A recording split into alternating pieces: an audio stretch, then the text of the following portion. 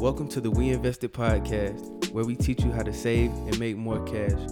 I'm your host, Wesley Earp, and here I have with me Jacob Rodriguez. And this is season 2, episode 1. But before we get started, I must let you know we do not offer any financial, legal, or tax advice on this show. Let's do it.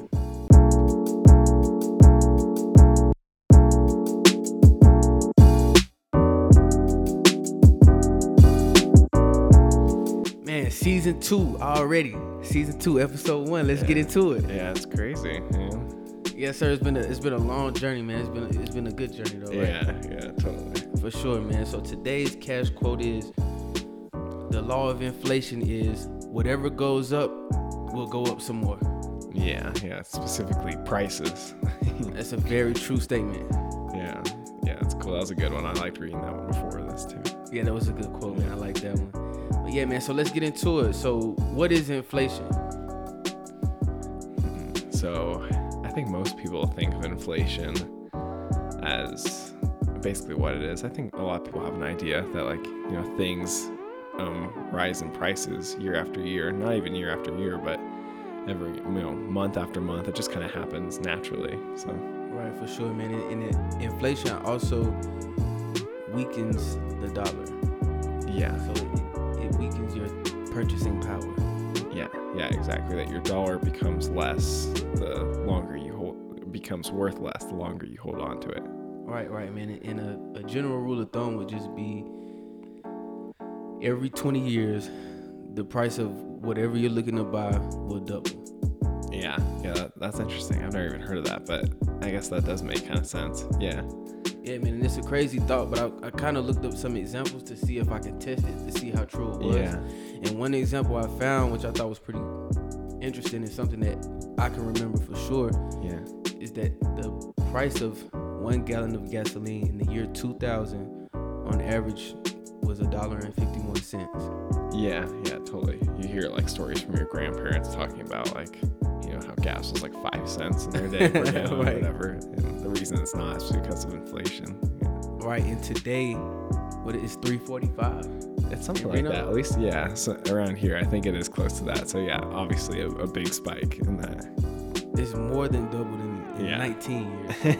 Yeah, for sure. Yeah, for sure. Some things go faster than what the average rate of inflation is. Some things go slower, and some things go in the opposite direction. So it's interesting. For sure. Yeah. So okay. I see that's an example, but an example of something that I always think is interesting, that goes the opposite way of inflation. So gets cheaper over time, or at least historically has, is TVs, which is pretty crazy. Man, I did not know that. I never noticed that. Yeah, totally.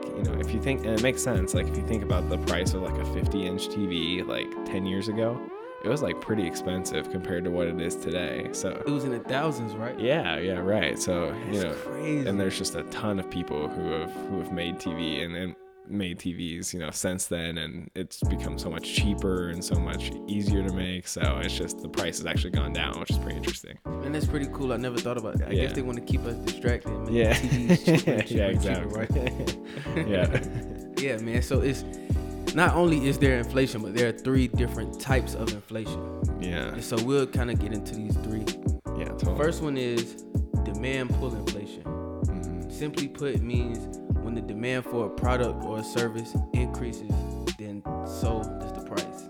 Yeah.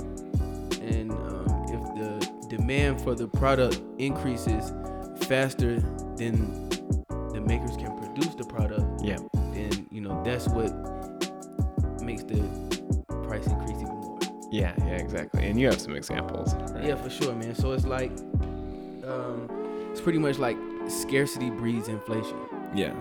So if you have some limited edition shoes, Yeezys, Jordans, whatever, the makers can jack the price up because there's not many, they know people will pretty much spend whatever they have to get those shoes. Yep.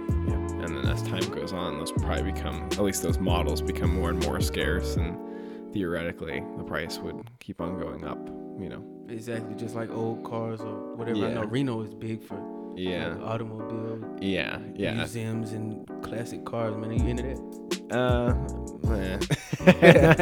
Not really. So you've never been to the automobile museum? No, actually, I hear that's actually a really cool place to go, but I've just never gone. I'm not like a gearhead or anything like that. So it'd be like, I'd probably see like 10 cars, and I'd be like, I'm not getting anything more after that. So, right. Yeah. So what's the second type of inflation? Second type of inflation we have is the cost push inflation, which means that the cost of production has increased, which causes the overall price, the end price. Exactly. Yeah, and you have an example for this one too. Right. So an example for that would be, let's just say, the price of lumber or wood was to increase. Yep. So for a developer or home builder or whatever, the price of the homes will have to increase because the raw materials have increased. Yeah, exactly. And this is depending on when you're listening to this, the trade war between the US and China might still be going on or might still not be. But right. But yeah, the big deal with that, right, is that all the Chinese inputs go into a lot of the things that we make, like from your iPhone, like all those parts come from China. For sure. So theoretically, if iPhones were being made in the US or any other product and we got the parts from China and they cost more because we're charging a tariff, to Chinese products, then those products, would eventually rise the price of like the end product being like an iPhone or something like that. So that's what the big concern is with tariffs, is that it'll eventually trickle down to our prices being raised. So interesting. It always hits the consumers, and that's what we don't want. We do not want any more tariffs or taxes or increase. Yeah, and that's why it's bad for sure. It's not good for anyone for the most part. For sure, man. Yeah. And then the third type of inflation we have is the built-in inflation, which is defined as the future expectations of inflation. Yeah. So for an example, if you live in a city that's similar to Reno and a lot of new like developments and like a lot of new developments, a lot of new businesses, a lot of new people, new residents.